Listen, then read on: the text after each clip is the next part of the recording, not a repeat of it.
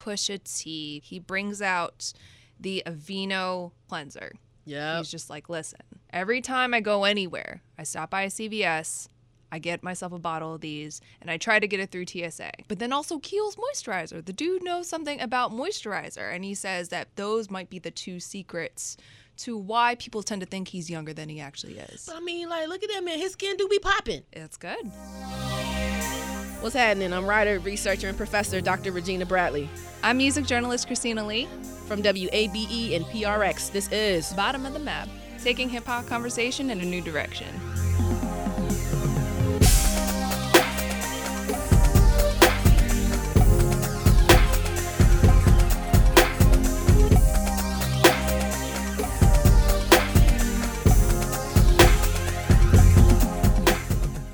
We have made it episode 20, season 1, and I feel like, or we all feel like, this is an appropriate season finale. Yes. This idea of self-care 101, because child, we over here. Insert some like ohms here, like om. Something. You know, the little singing bowls they be talking about with yoga and all of that, We need all of them. So, that's what we're talking about, Miss Chris. We're talking about self-care, particularly self-care as it relates to how we think about the culture, the Southern hip-hop culture. Chris, real shit, like, what is your definition of self-care? What do you think that means? You know what? I hadn't really thought about self-care and what that means until the most recent presidential election. Really? Because I think that's when it became like mainstream, right?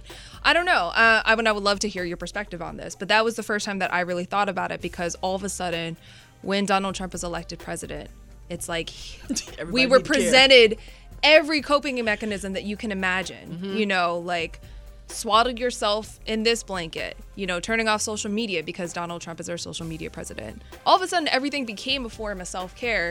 And then I was like, wait a minute. So yes, I should include this in my regime, but I also kind of don't know what this is. So it feels like this really nebulous form of health and wellness that involves like self-preservation, but it seems like our definitions wildly vary.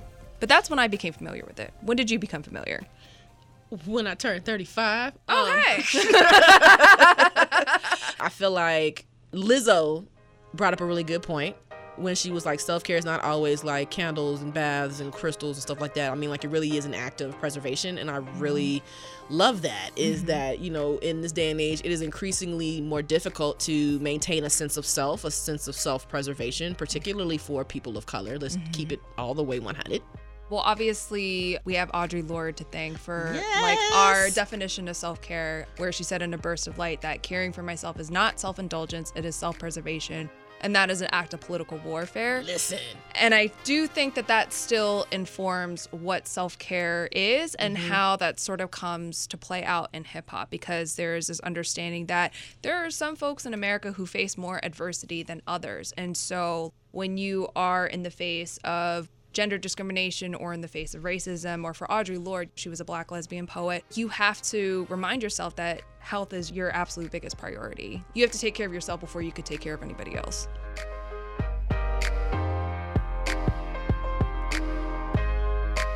I think that the Audre Lorde quote is beautiful to kind of transition to this next part, is learning the distinction between the hustle and the grind. With the hustle, there's an end game. There's some kind of goal. It's like you're working this hard towards a particular goal, and you're trying to achieve that goal, and you're allowing yourself to achieve that goal. You know what I mean? Whereas with the grind, there's no end in sight. When you think about trap music, for example, folks talk about it like grind music.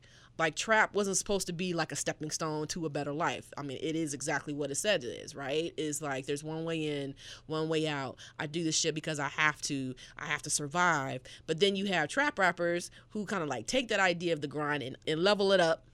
So like, like a Tip, for example, who's like, nah, this is a hustle. You know what I mean? There's a reason that his company is called Grand Hustle. He has a end goal inside of mind. Who I mean, rubber band man, wild as the Taliban, 9 in my right, 45 in my other hand.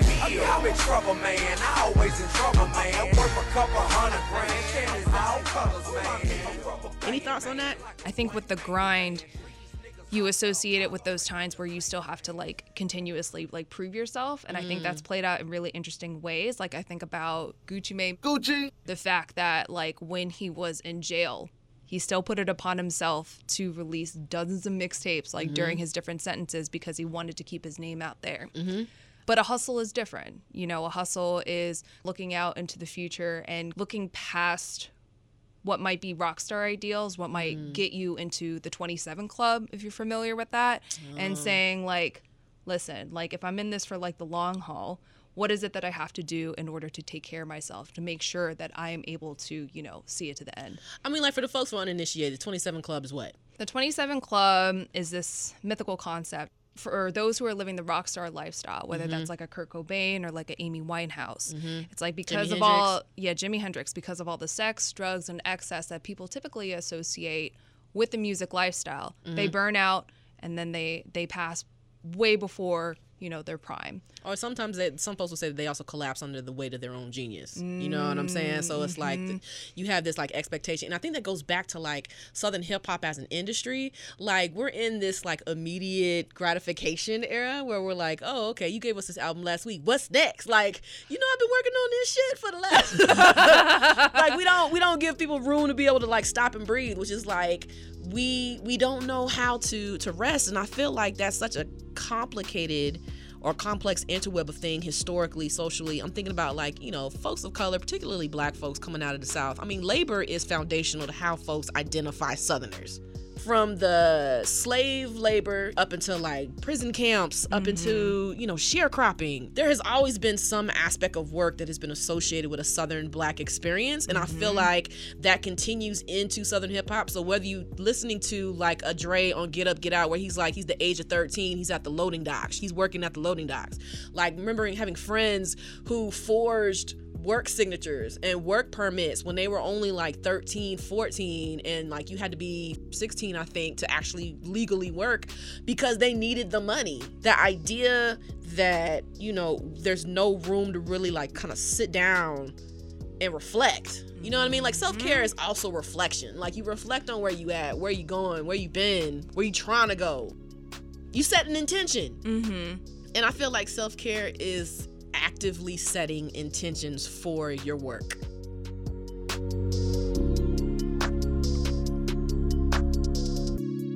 We should also really talk about how not only how things of self-care actually play out into the music, but how notions of self-care play out in the public persona of these artists versus what they actually portray on record. Why are men great till they gotta be great? Woo! I just took a DNA test, turns out I'm 100% that bitch. Even when I'm crying crazy, yeah, I got boy problems, that's the human in me. Bling bling, then I solve them, that's the goddess in me. You could've had a bad bitch, not committal. So we kind of talked about Lizzo a little bit with this idea of like self-love. Truth Hurts is still my jam because the remix with the baby on it. Like when he like his first, like the opening of his verse, like he took the DNA test and I was like, yes, King, you took that DNA test. I just took a DNA test and it told me I'm the realest pretty chocolate nigga out here with some good D. No cap. And I can have a bitch from Harvard with an 8-year degree. I probably still rather pull up with a hood bitch. Let's go.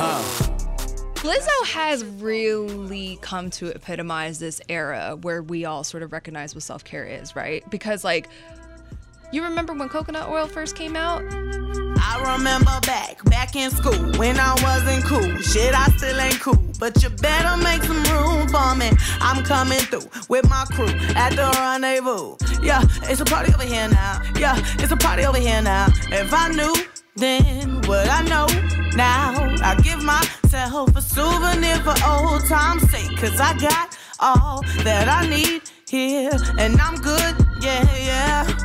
I thought I needed to run and find somebody to love, but all I needed was some coconut oil. Don't worry about the small things, I know I can do all things. First of all, coconut oil has been a staple for so many people for generations now. Right. You know how they be like with Frank's salsa, they put that shit on everything? Uh-huh. Coconut oil, black folks, we put that shit on everything. We put it Yeah. on skin. We put it in hair. We use it. Yeah. We use it as insect repellent. Yeah, exactly. So, like, I mean, to me, that was when Lizzo really made herself apparent as somebody who could speak to this particular era of self-care, right? Because, like, she's talking about looking to all these external forces for, like, validation. But at the end of the day, the coconut oil becomes symbolic for, like, just the nourishment, just her being able to look to herself and her own inner resources and being like, you know what? No, I have everything that I need. I have everything I need. And I also just love the fact that self-care is just not for skinny-ass people. Oh, hell no. Right? No, I mean, like, that's like real shit, right? Like, we're in this age now where, like, we're still dealing with ideas of body positivity, whatever that might mean. And, you know, kind of counter this idea of fat shaming, like folks who are thicker than a Snicker, got something wrong with them. And you be like, no, I just got a little bit more to love.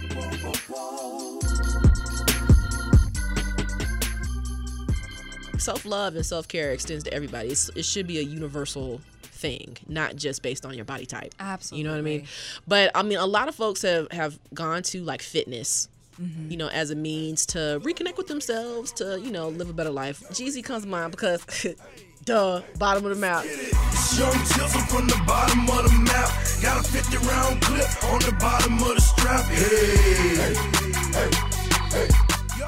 The man has become a runner. I don't do running. Listen. That's not my thing. It's like, good for Jeezy. Good for, you know what? Yes, good for Jim. I can't even do it. I can't even do it because, like I said, the treadmill. Exactly.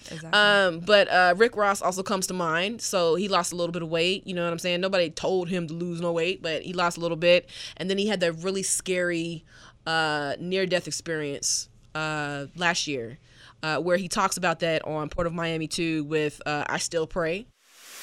Rick Ross was reportedly hospitalized early Friday morning. Sources close to Rick Ross tell that he's been hooked up to a machine that's taking over the function of his heart and lungs.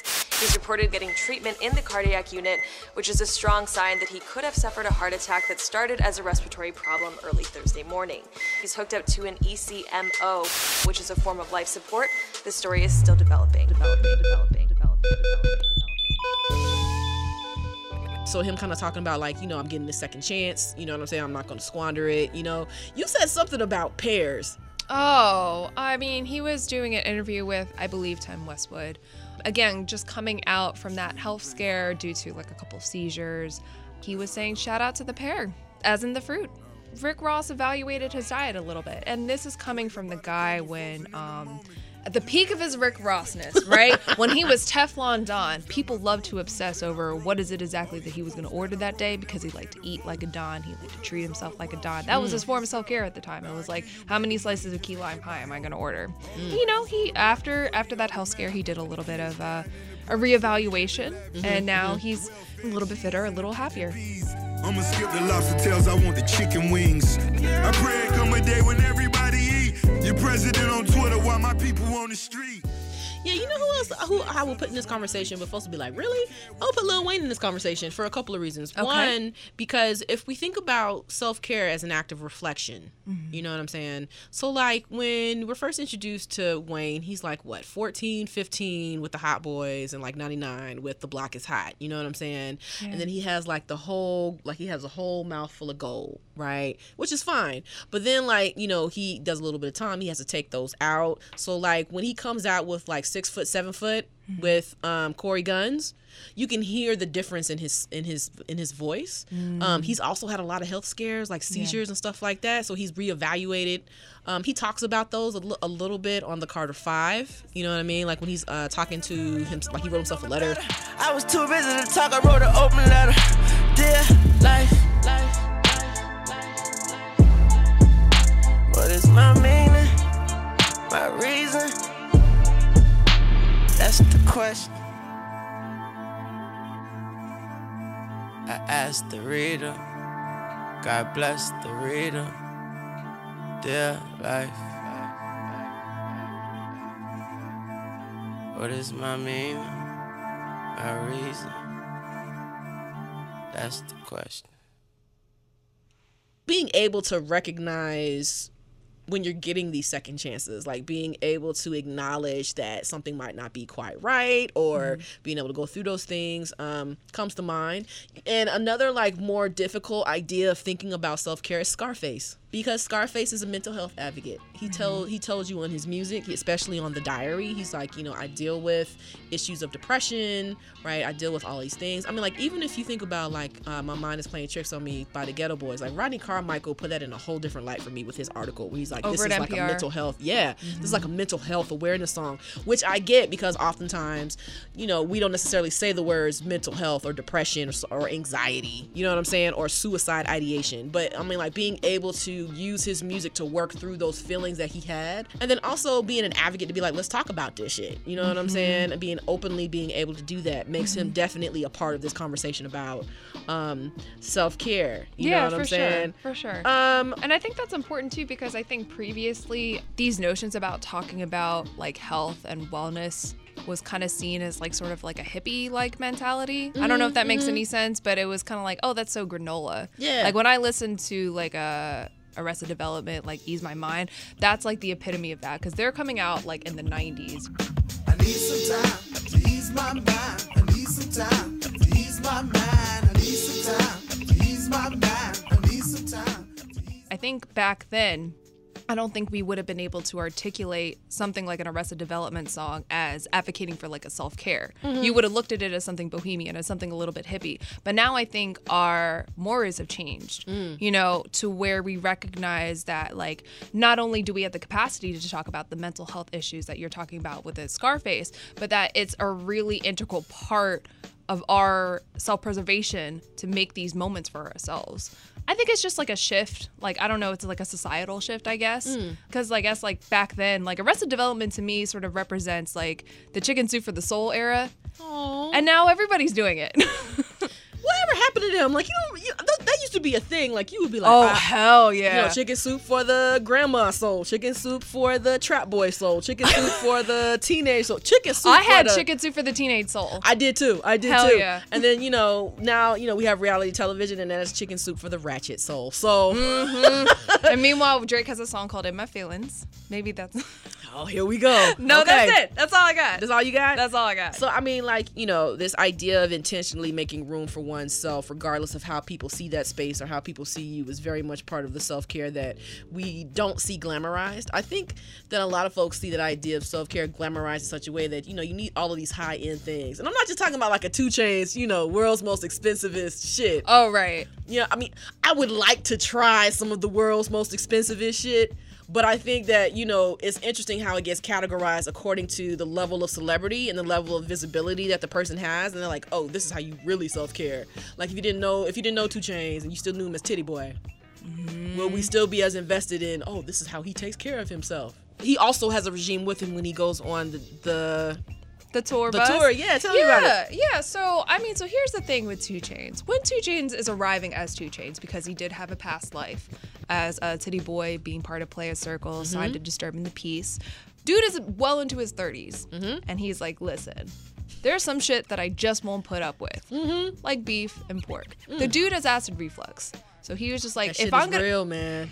Listen, he has acid reflux that he has to deal with. And then meanwhile, he's looking around himself and he's seeing that all these folks in these hip hop circles, like when they network, it's bottle service. And he's taking a look around and he's like, you know what? No, I'm not in my, I don't have to do that shit anymore. And I love that he, around the time that he is starting to Instagram like his healthy dinners, he's doing it at the same time as his album Boats 2, Me Time.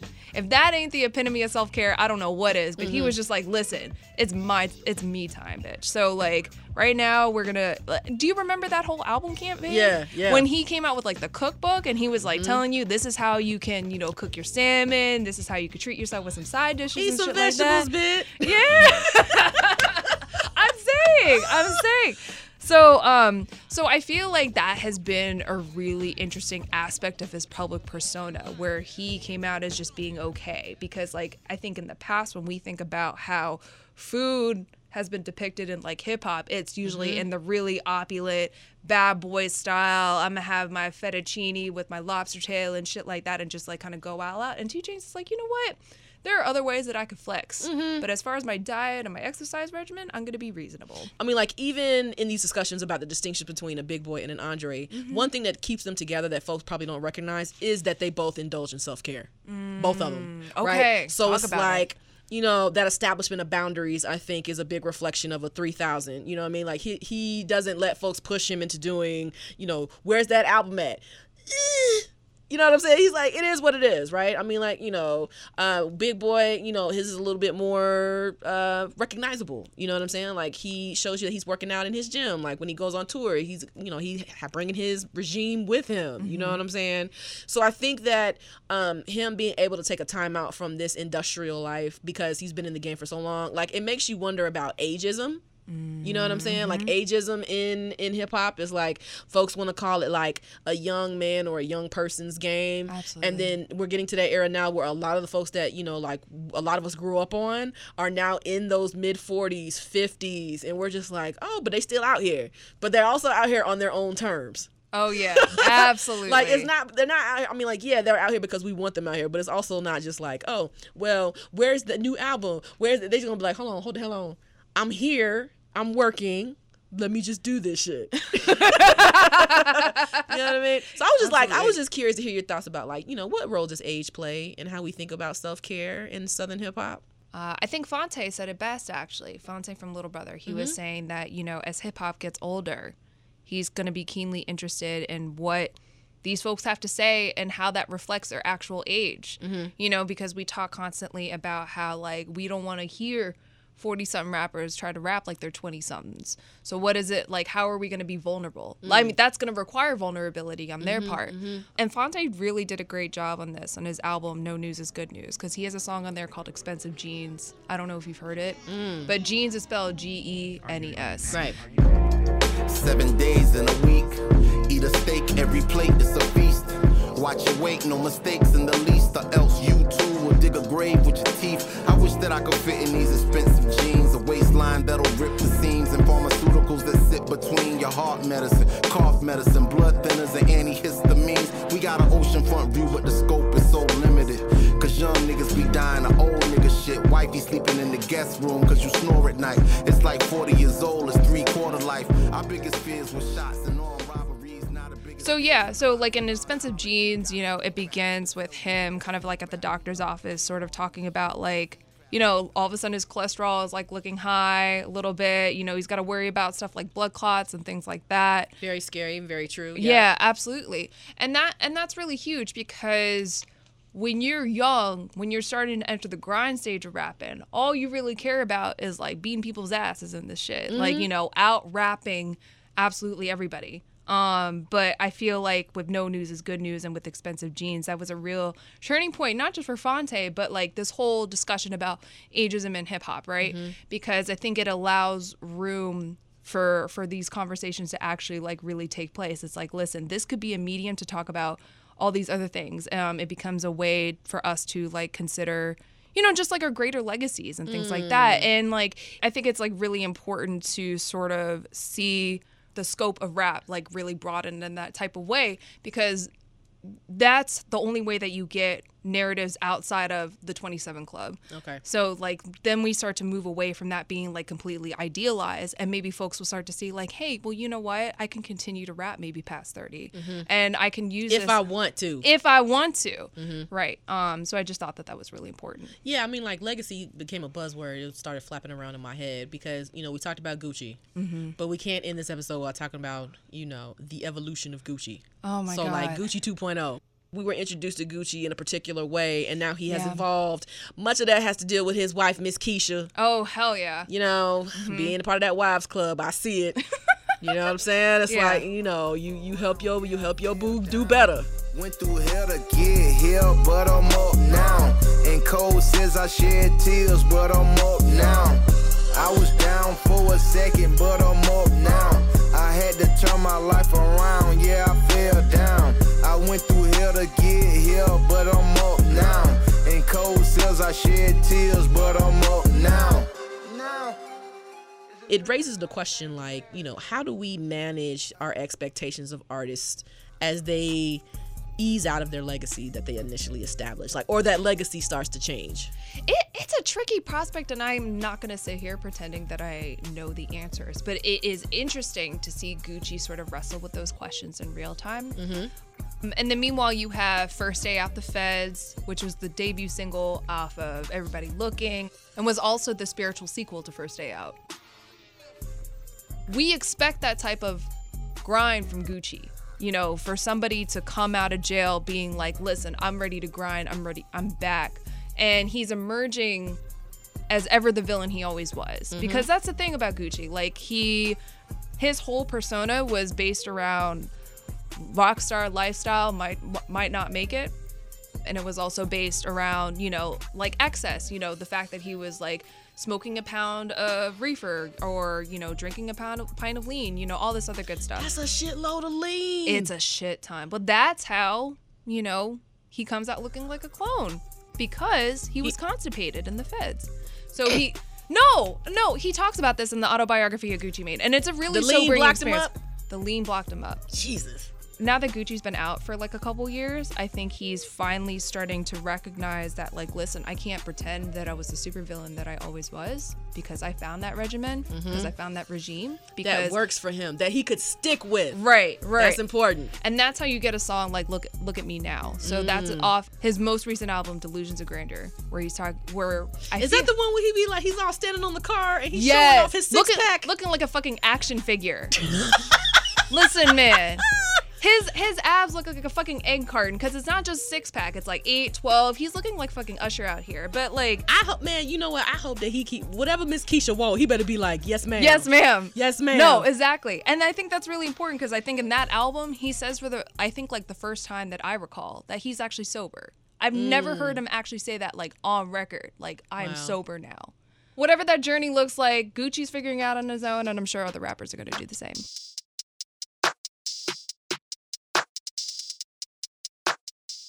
This is probably one of the most vulnerable episodes for Bottom of the Map for me, because I think both of us are going to share stories about like what the difference is between hustle and grind. Back in a minute. Yo, you already know what it is. Big Rube, ATL, SWAT Zone 4, Southwest Atlanta, too strong, too shady. You listening to Bottom of the Map just like I do, just like I be. You know what I'm saying? Ain't nothing under us but Florida. We out. My daytime job is I'm a professor. Like, I'm a college professor. I'm an extremely young college professor, extremely dope college professor.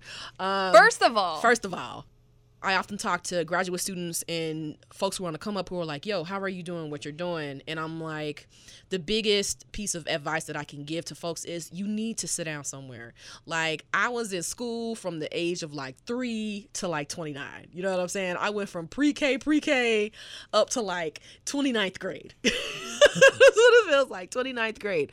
But I often tell folks, like, I am still paying for the decision to go get a PhD. Because I literally wore myself down to a nub, like dissertating. It was like day in, day out. I was reading, I was writing, I was thinking, I was trying to be a newlywed, right? Like, I just got married, I was trying to do these things, you know, I had a daughter. It was all of these things that were like, you would think would take priority. But the thing about graduate school and the dissertation is that the dissertation doesn't give a fuck. Like, it's like, I'm your main bitch. Like, I'm your main everything. You know what I'm saying? So it's like, I don't really care about your marriage. I don't really care about, you know, you trying to be mom of the year. None of that. Like, all I'm worried about is me. You know what I mean? And the additional layer for me was that I was commuting back to Florida State because I was living in Atlanta. So it was like I was commuting back and forth. You know what I'm saying? And then on top of that, I graduated. That's great. But Shawty couldn't find a job.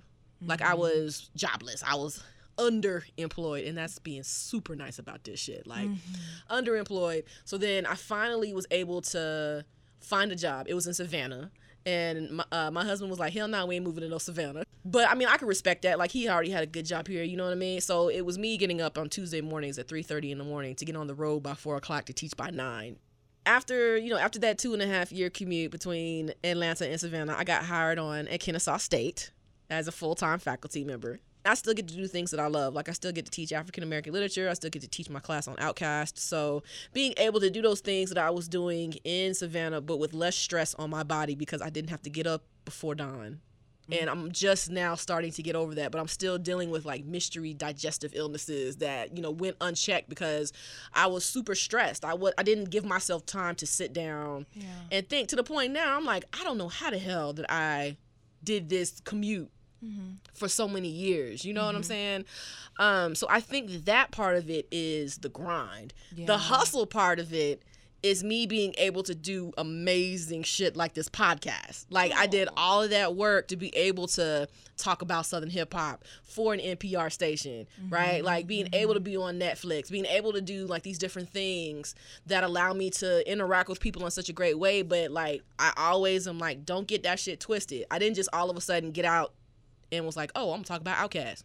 It didn't work like that. You know what I'm saying? So that's my hustle versus grind story. You know what I mean? Like, basically, I work for all the shit that I got. And y'all don't even know what is coming up next is a thing for Regina. I'm telling you. Well, it's the same for Chris. So I mean, like, I'm looking at that from like an academic perspective, but I mean, like, as a freelance journalist too. Like, there's a distinction. You know what I mean? Like, would you be willing to share what some of that looks like?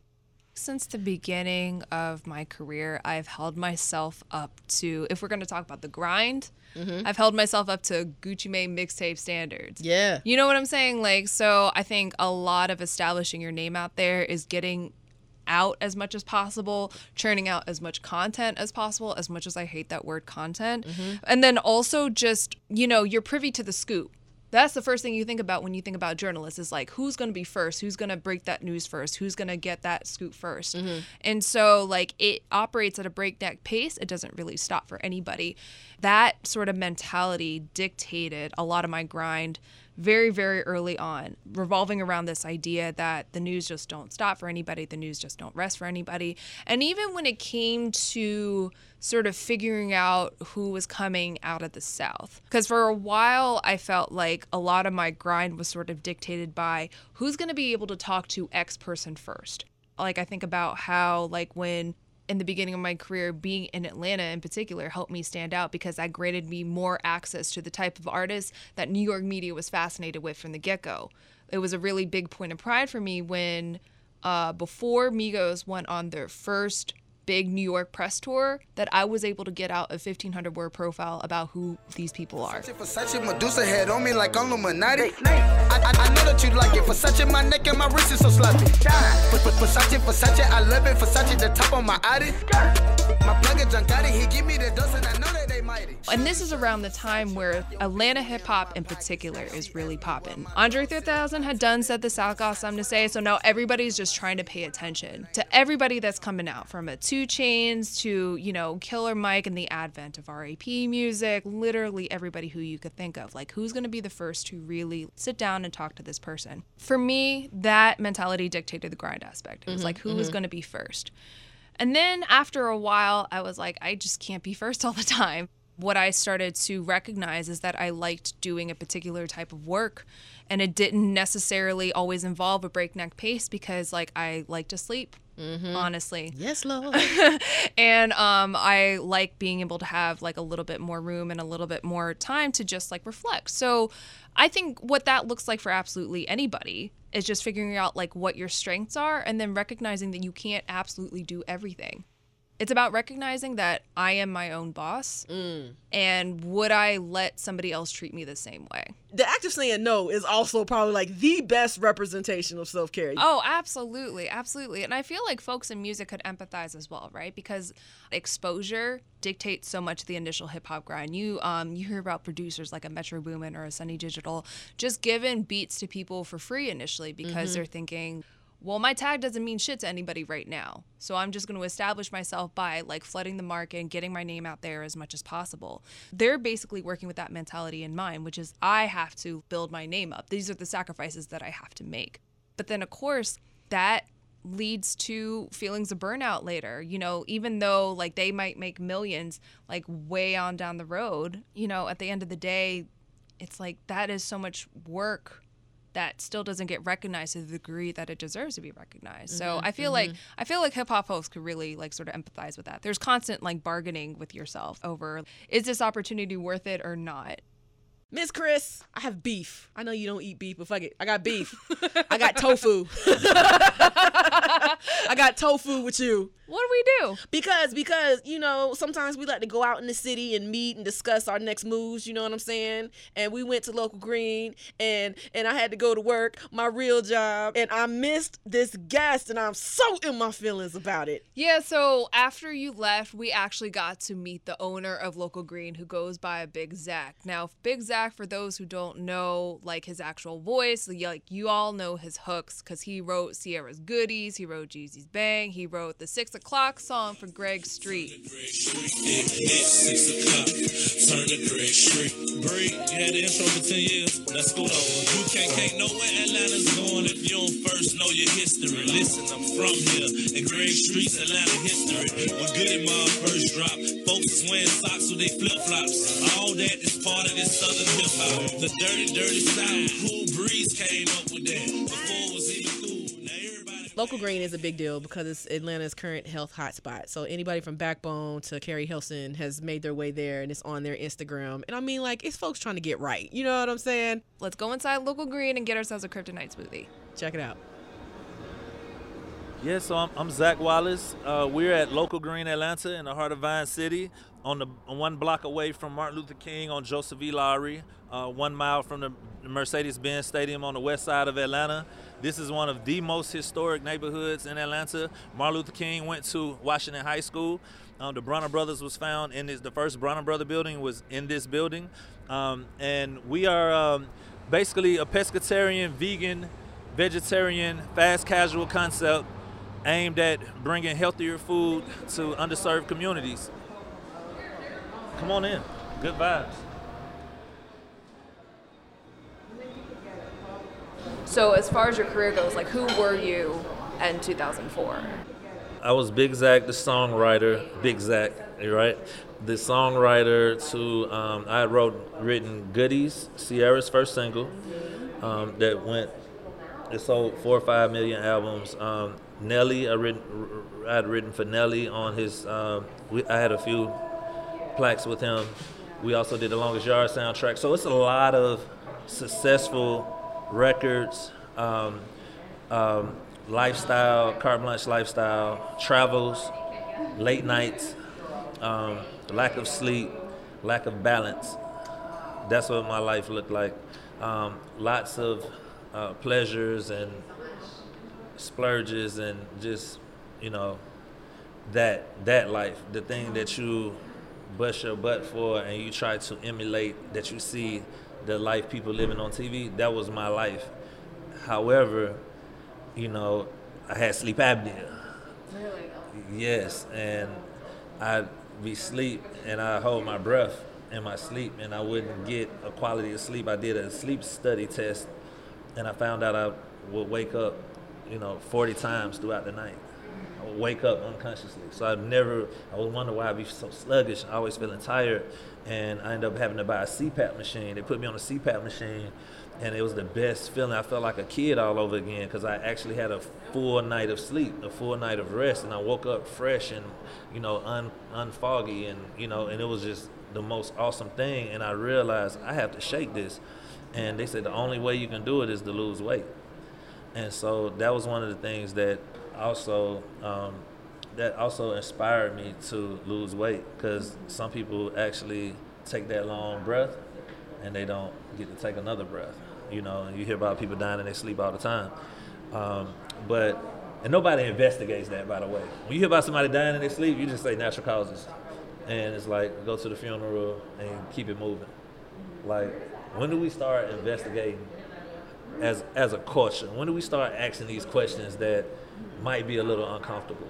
Yeah. And that's something that I hope that my journey will start to resonate to other people, just because y'all know me from the music industry. You know me from Atlanta culture. You know me from all these different places, and you've seen my journey. So, hopefully this can help someone else through their thing.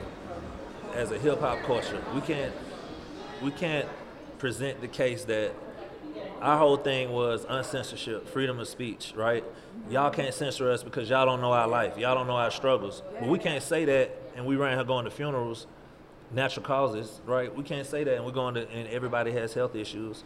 We can't say that Big Pun died of a heart attack. We can't say that and not speak on that as well.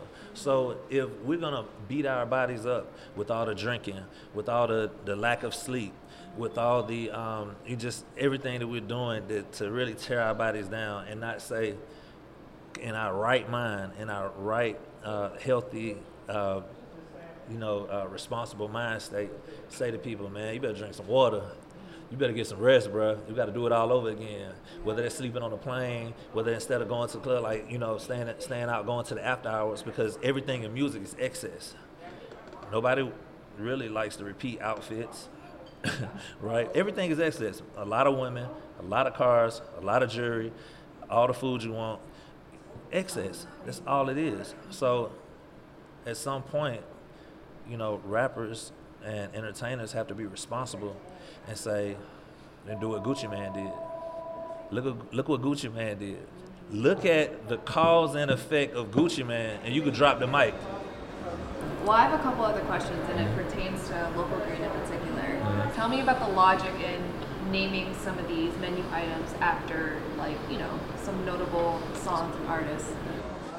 Yeah, so let's run through it. All right, so 3 Stacks Cauliflower Taco, that was my ode to Andre 3000. He was one of the first vegans that I personally knew in hip-hop. While we were doing all the excess stuff, he was actually conscious enough to say, I'm not going to eat meat, right? And I was like, what? It sounds crazy. Yeah. So I had to do something dedicated to Andre. And everything we do is basically, I think the ideal title for me with a food item is when it's a double entendre or a triple entendre. Okay. So let's go 3 Stacks, for example.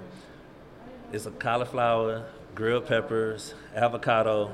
So we got a few stacks and layers of produce, right? Right. All right. But then it's also the first vegan, arguably the best rapper of all times. The Cell Therapy, ode to the rawest song in hip hop by a rap group to me. Yeah. It was the poster child for the new Atlanta movement, right? Was Cell Therapy, the song. Use that tool between your two shoulders. It was that. I wonder if the gates were put up to keep crime out, to keep our ass in. That Cell Therapy. Pay homage to Goody Mob. But then you turn around and these antioxidants are really therapy to your cells, right? The berries, the strawberries, the flax seeds, the shit, we actually feeding your cells. So it's those are the best titles. Rapper's Delight, you gotta look, it's like those, I think those are the best titles when I really just nail it. But then other times it's just like, it'd be a Basquiat, like the Veggie Pizza. It's a work of art. Can I cuss on here? Yes. So you gotta mind fuck people too, Okay. I mean, just the best. They mind fucked us with dairy, right? With the white strip. Got milk. Got milk. Mm-hmm. Healthy bones. When more people, are iron deficient who drink milk, it's the mind fuck. So I feel like it's okay to mind fuck people for a positive and a healthy vibration. The result, I think God will forgive me at the gates of heaven. I'm sorry. I'm building an ecosystem with Local Green, our team. We're building an ecosystem in food deserts. That where do you get this food? Where do you provide the best vegetables for the community? I want to feed people what I eat at home.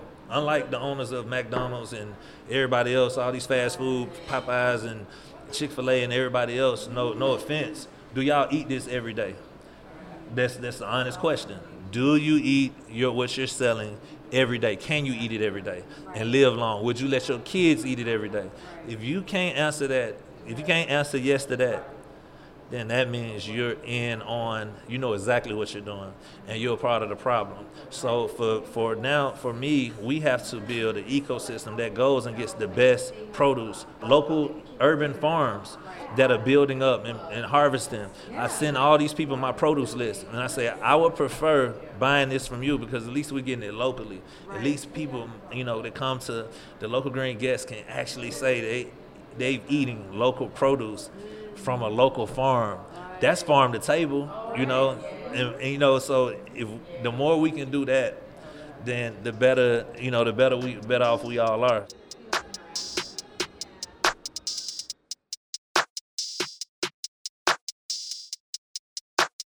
So, I mean, like, ultimately, you know what I'm saying? Where does that leave us with, like, this idea of self-care? You know what I mean? Like, for me, I think about the significance of things like the NAP ministry. Have you heard of them before?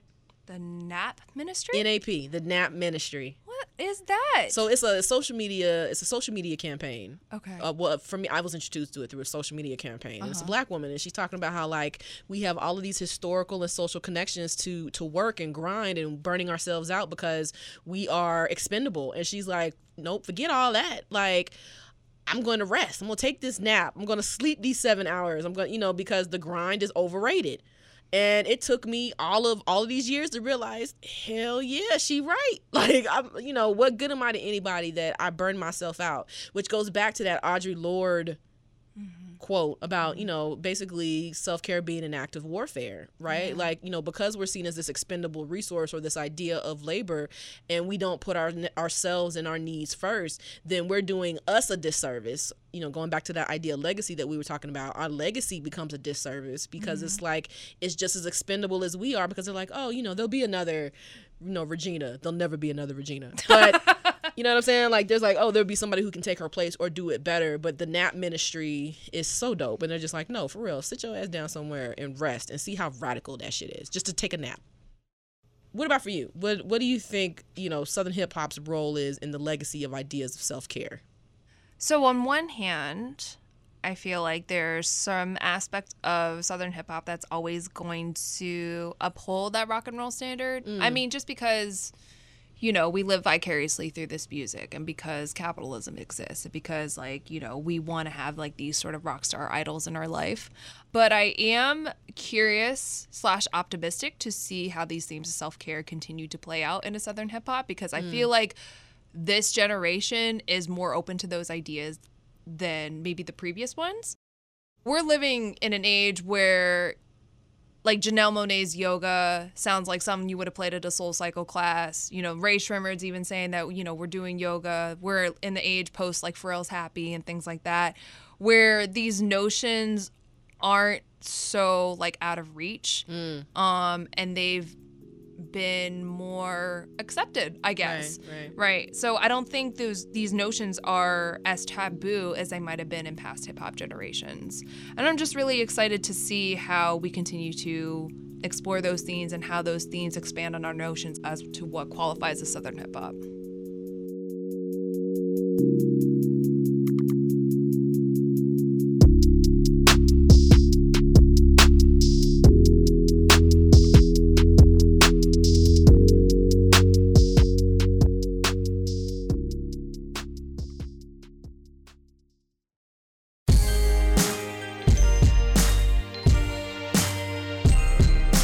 Thank you for listening to Bottom of the Map, brought to you by WABE and PRX. If you're listening on Apple Podcasts, please leave a review. It'll help more people find this show. Follow Bottom of the Map on your social media platforms at BOTMPod. Again, that's BOTMPod. Bottom of the Map is hosted by Christina Lee and Dr. Regina Bradley. Produced by Floyd Hall. That's me. Edited by Stephen Key. Executive producers, Jan Berry and John Hawes. Ayanna Taylor is our project manager. Our theme music is produced by Smith and Cash. Special thanks to Mike Johns and Lois O.G. Wrightses. This program is made possible, in part, by the Corporation for Public Broadcasting, a private corporation funded by the American people. Follow, subscribe, connect. Holla.